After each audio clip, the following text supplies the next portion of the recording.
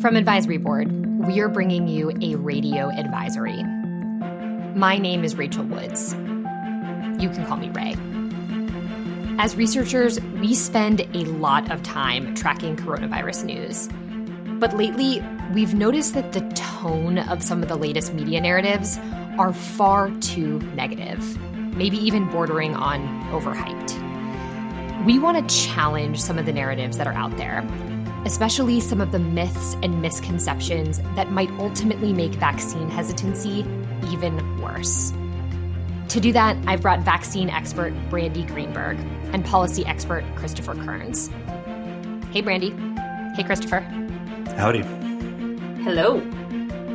What's the wildest COVID conspiracy theory myth that you're hearing right now? That the vaccine attacks whatever your weakest part is, and that is where you will have your side effects. So if somebody had a bad knee, that their knee would hurt after getting vaccinated. Oh, no. That's a problem because it's within the realm of possibility. It's at least slightly reasonable compared to others. How about you, Christopher? Mine's not nearly as cool as that, just that the virus itself is to distract us from the fact that birds aren't real. I think as an avid bird watcher, Brandy would say that they are in fact real. Can confirm. Yes, but I have many family members that taught me with the whole birds aren't real conspiracy. I'm well aware of it. I do like how it tends to coincide with the flat earther sort of phenomenon. So the world is flat and birds aren't real. And COVID was really just created to throw us off the trail.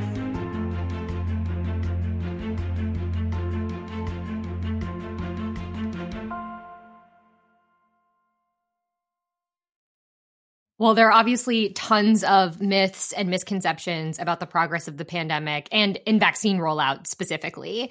But we are not going to talk about the crazy stuff today. We're going to talk about some of the real concerns that the three of us have had as we've watched the media address the progress of the pandemic to date. And I feel like one of the biggest moments for us actually happened a couple of weeks ago when the FDA announced a pause in the J&J vaccine. This is where misinformation could have really gone into a tailspin. What was the biggest thing that you were tracking? For me, it was the data on hesitancy. It was how I was tracking any follow-on that would suggest that because of the pause, that people who were on the fence were starting to recede back, and that would then spin out of control and create momentum for hesitancy. And the data since then has backed up that fear. It's not been as bad, though, as we might have suspected at the very beginning, in that we haven't seen more people become more hesitant, but people who were hesitant have become hardened in that belief. But at the same time, the opposite problem could have happened, right? When that pause was announced, I know that we were also talking about, are there actually enough doses of Pfizer and Moderna to even keep up with demand for immunization? What happened there? Well, the good news is that Pfizer and Moderna were able to pick up the slack, and they've certainly increased their production. So we didn't really see a significant disruption in overall supply, at least in the U.S. The one other thing I want to note here, Ray, was you and I had a conversation when J&J got authorized about some of the opportunities that a single-dose vaccine presented, and that there would be certain people who were hesitant about getting the mRNA that may have been more open to either the single dose or the viral vector platform. And so part of what made me sad was that for a lot of people where the reason for hesitancy was mRNA, we sort of took that other option away from them, or have to now reassure them all the more that the option that they maybe would have been more inclined to is actually quite safe. And that concern, I think, is well founded, because now that J&J is back on the market, it now has a new warning. The question is that warning enough to combat the real or maybe just perceived concerns about vaccine safety? Now, we didn't get the kind of label that I think folks see at the end of a drug commercial on TV. Is the label that we got enough? I'll go out and just say yes. I'd agree with that. I think it's perfectly fine. It happened the right way. They knew about the risk. They didn't quite know how big it was in the trial. Now that they had then 8 million people and they found out that it happened a handful of times, it was enough to warrant basically what you call a change in the label and acknowledging that this is a risk. It is, like you say, no different than other risks for other medicines, both prescribed and over the counter, like aspirin. And we don't talk enough about those risks that we take every day. And so I think there's a proportionality that we have to deal with. But overall, I was perfectly happy with the way they handled the pause. And I think you explained to me that these kinds of warnings, these black box warnings, tend to be vague. They aren't the laundry list of examples that are said really, really quickly at the end of drug commercials. Yeah. And that actually was purposeful. And that's especially true when the risk levels are this low in general. So the warning was warranted, but it was purposefully vague. And this is not unusual at all. And I think that's important for people to understand that.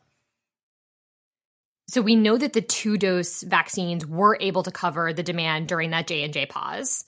But that brings me to the next thing I've been hearing about in the media.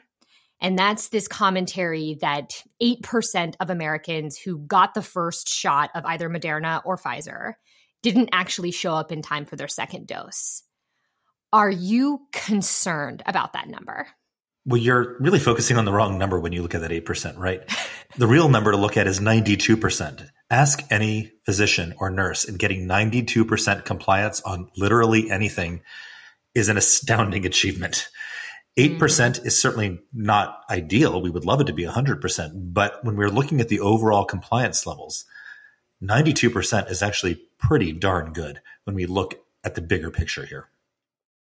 And even for the folks that don't come back or maybe delay. So keep in mind that in the UK, they were actually spreading out the doses a little bit longer. That's and they're still seeing quite a bit of benefit. So if they do come back, but maybe there's a lag, that's not horrible.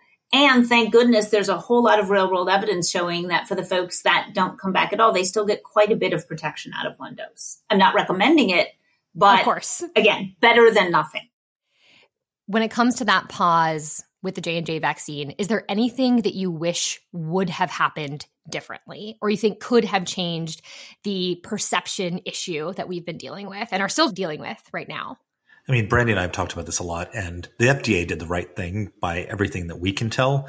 The one mistake, if you could call it that I would probably attribute here is the fact that there was a 2-hour delay between the time that the FDA announced that there was going to be a pause and when they described their rationale behind it. So that allowed a lot of media outlets to run with the story without any context, which I think created a lot of unnecessary confusion in the marketplace. If I think about misleading headlines, I immediately think about breakthrough cases.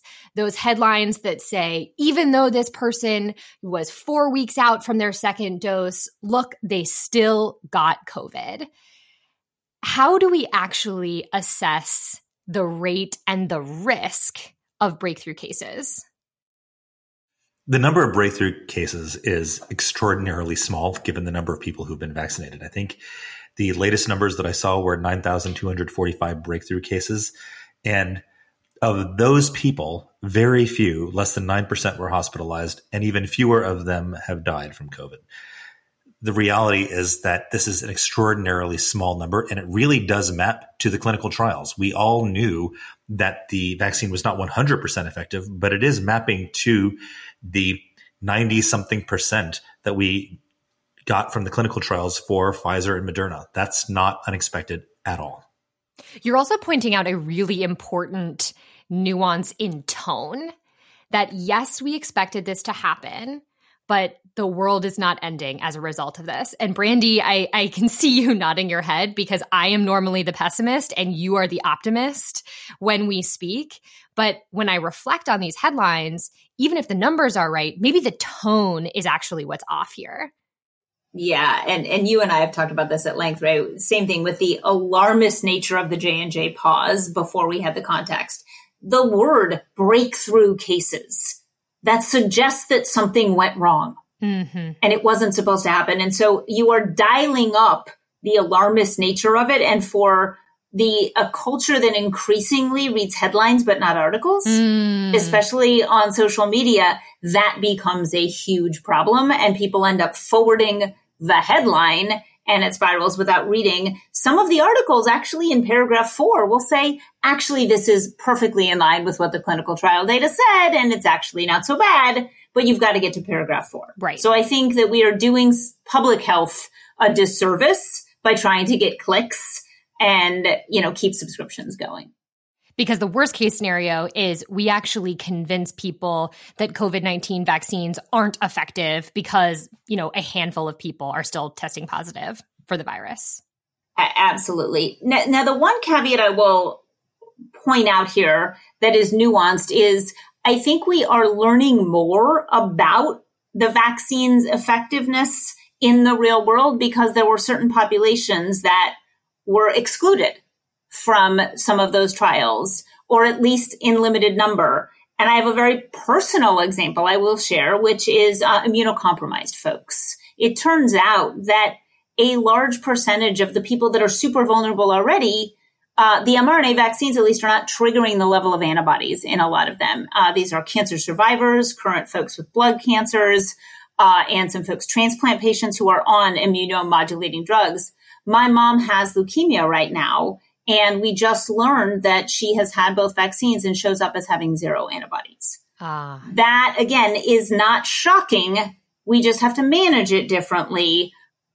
I don't want that to look like a failure. It is just continued learning about the vaccines and the virus. Now, let me switch gears and talk about a misconception that I will completely admit I have a personal connection to. And that is this narrative that is out there that because a disproportionate number of COVID cases are coming from younger people, ages 18 to 50, they must be the ones that are flouting the rules. In fact, I think the narrative is specifically, you damn millennials are now causing all of the problems. As a millennial, please tell me this is not true. As a Gen Xer, I can say it with extreme disappointment that this is not millennials' fault. So the reality is that this is just math. When we look at the percentage of the population that has been vaccinated, most of the senior population, or at least a disproportionate level of the senior population, has been vaccinated. So of course, the number of cases that are going to be turning up in hospitals are going to be younger simply because the vaccines are working on the senior populations that have, by and large, been vaccinated at this point. Again, which is a good thing. We should be celebrating that rather than focusing on the more negative side of the narrative. Let's also remember that while it's certainly not a great thing that younger people are contracting the virus, they are much more likely to survive it. One kind of constant in life is that older generations like to blame the younger generations. And I know I just wanted to get a get out of jail free card for millennials, but should we actually be placing any blame on Gen Z? I'm thinking the very young, 12 to 18, who are maybe spending time with friends, going back to school. I've heard things about them actually being the spreaders of the disease. Should we be concerned there? So as the parent of 2 of those folks, I have a 14-year-old and a 17-year-old, I would say probably it's not fair to blame them for doing the activities in the safest way that they can do them, that they need to do just to function as kids and teenagers, which is go to school and play sports. And we all saw the huge behavioral health toll that the pandemic has taken. And so I think I very personally as a parent, that weighing that trade-off of how to have teenagers be social animals, be learning beings in a way that still keeps them safe and protected, there will be mishaps. But again, more and more kids 16 and above are now getting vaccinated. They're actually quite excited to do it. I don't think that's getting talked about enough is the number of kids that I talk to who cannot wait to get their shot. My son, who just is 14, found out yesterday about the Pfizer approval, and he wants to be the first in line the first day it's available. Amazing. Yeah, see, we should be celebrating that. And to your point, we want kids to hang out with their friends and play sports and go back to school. So maybe it's wrong to assume that any spread coming from that demographic is coming from bad behavior. The reality is that 16-year-olds always want to be 25. And as a 44-year-old, I also would like to be 25, but that's just not going to happen. I also think, though, that we should keep in mind that these trade-offs that parents and kids have had to make recently may not have to be as much of a trade-off going forward. We just got FDA approval for use of the vaccine on kids as young as the age of 12. So increasingly, we're going to find that adolescents and teenagers are going to find themselves vaccinated. And potentially even younger ages, by the fall. Quite possibly. We'll be right back with more Radio Advisory after this short break.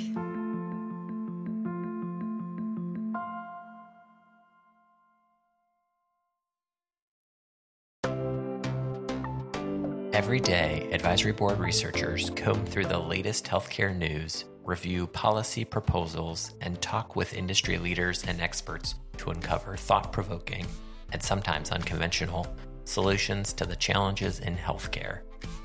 We've taken the best things published so far this year and put them in an easy-to-read digest.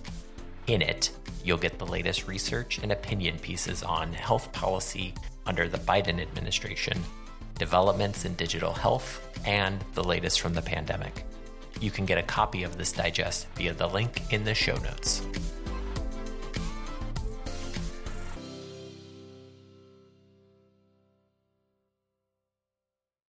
I will say I think part of the concern about age and hospitalization is this underlying fear about the variants. And I think the concern there is, are the new variants more transmissible than classic COVID-19? And are they ultimately more lethal?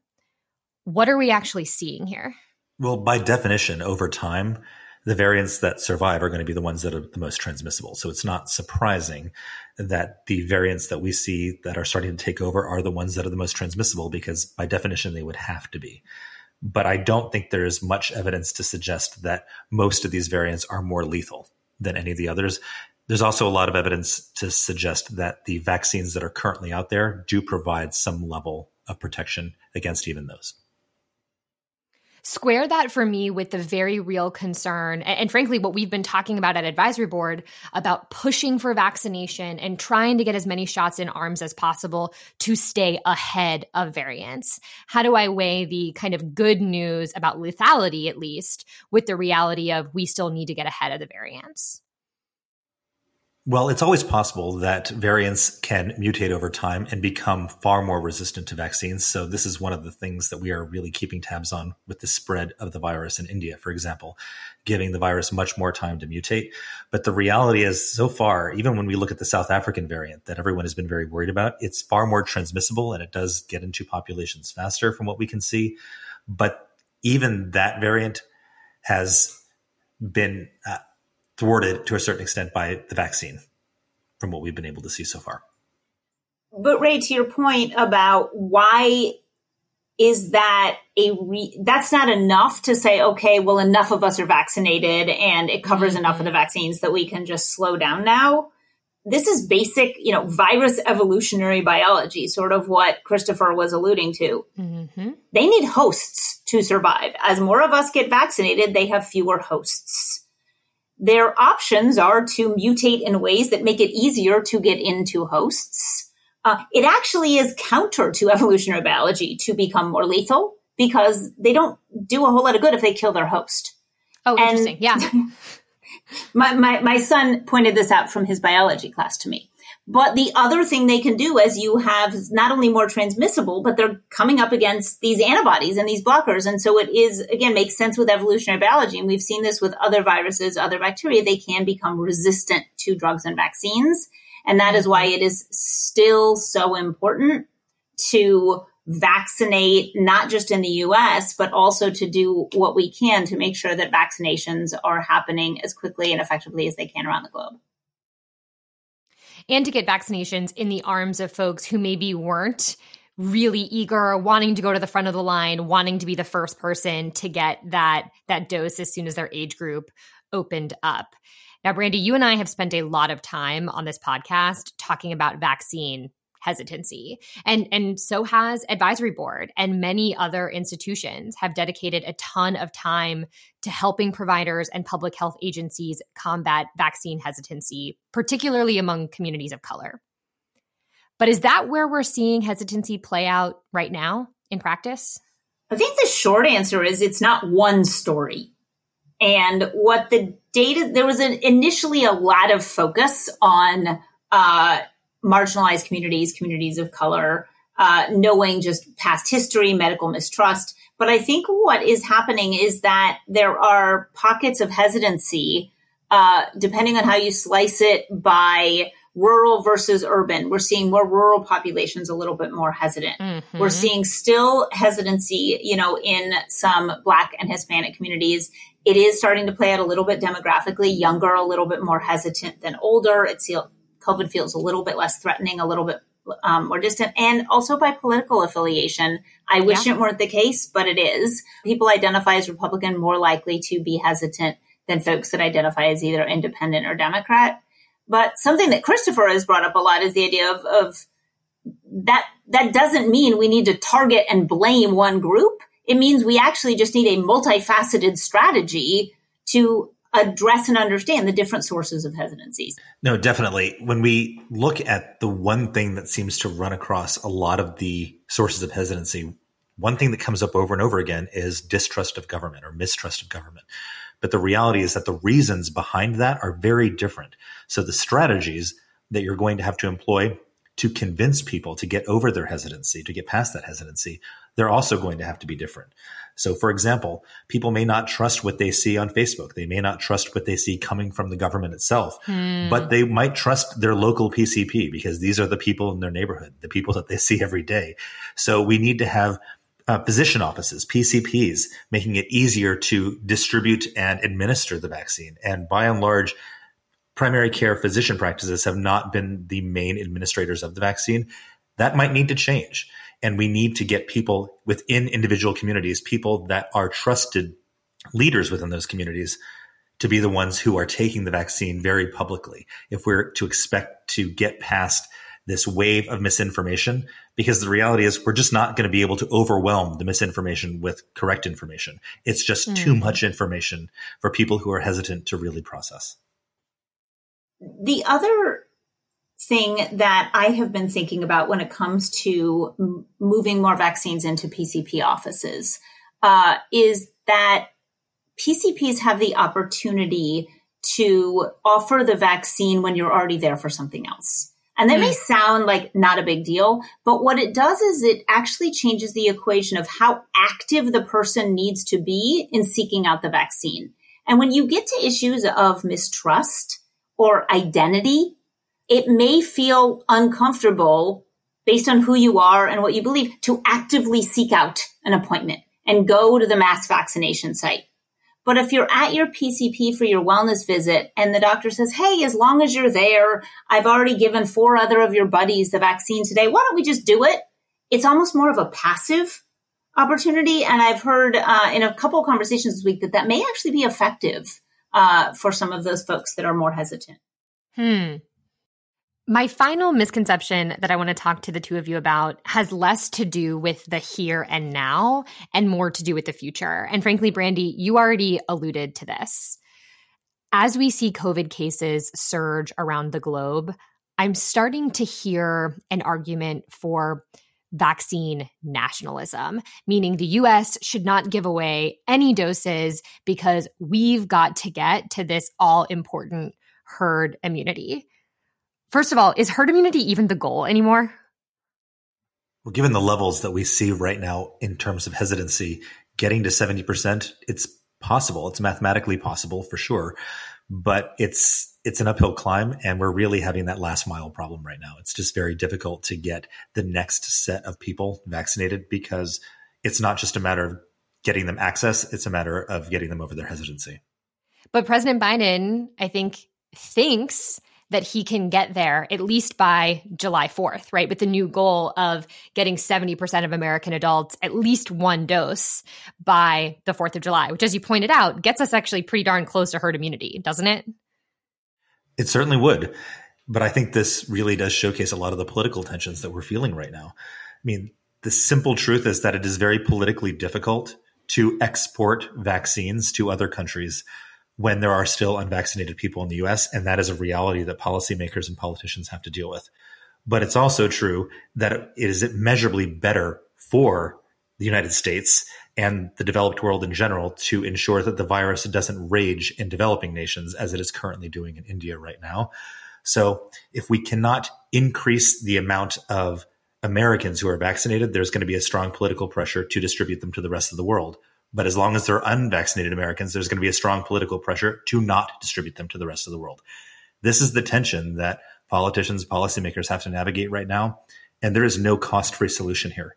And I think we all just need to recognize that. Yeah. And adding complexity to this is a new term I am hearing, which is vaccine diplomacy. Oh, interesting. Which is the idea that countries are offering up their vaccines in the hope that it will change the recipient nation's view of them. Perfect example, WHO just authorized China's Sinopharm vaccine. And that is a vehicle for China to make its vaccine available at a time where America is not doing as much. And there are all kinds of political ramifications for that, as if it wasn't a complicated equation already. Just additional things to think about. And I mentioned this on a previous episode, but the truth is that it is in the national interest of the United States to be both local and global, right? To our conversation about variants, that is how we're ultimately going to prevent dangerous variants from emerging that would ultimately hurt the United States as well as, the rest of the globe. Well, Christopher, Brandy, when it comes to the media narratives out there, when it comes to the potential myths that we're seeing about this pandemic and about COVID-19 vaccines, is there anything that you really just want to correct about the narrative that's out there? I'll take an optimistic view here.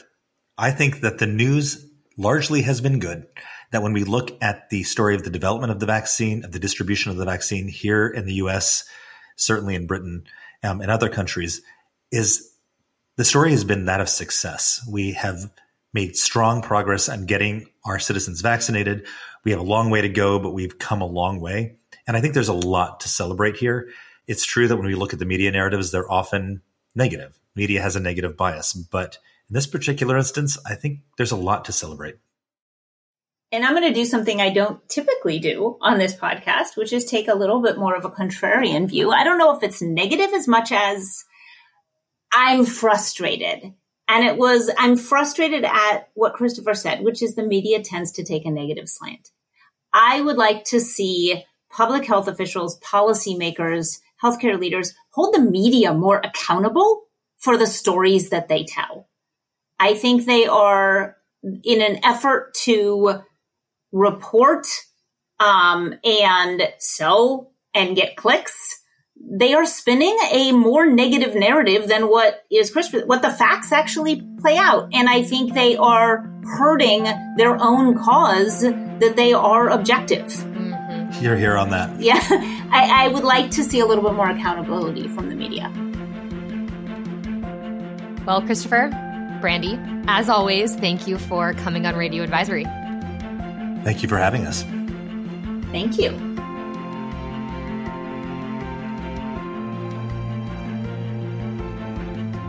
I know that some people have trained themselves not to trust what seems like good news.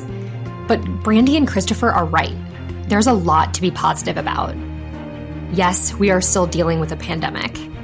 But coronavirus cases are decreasing or steady across the entire United States.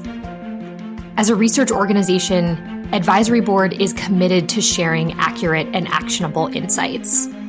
But as participants in the healthcare engine, and frankly, as a person with a platform, I also know that we have a responsibility to think about the implications of what we say, because they clearly have an impact on patients and on the community.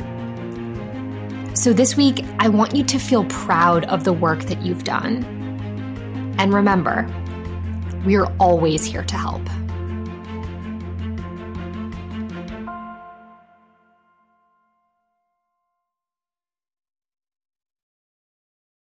What's going to be the PS this time?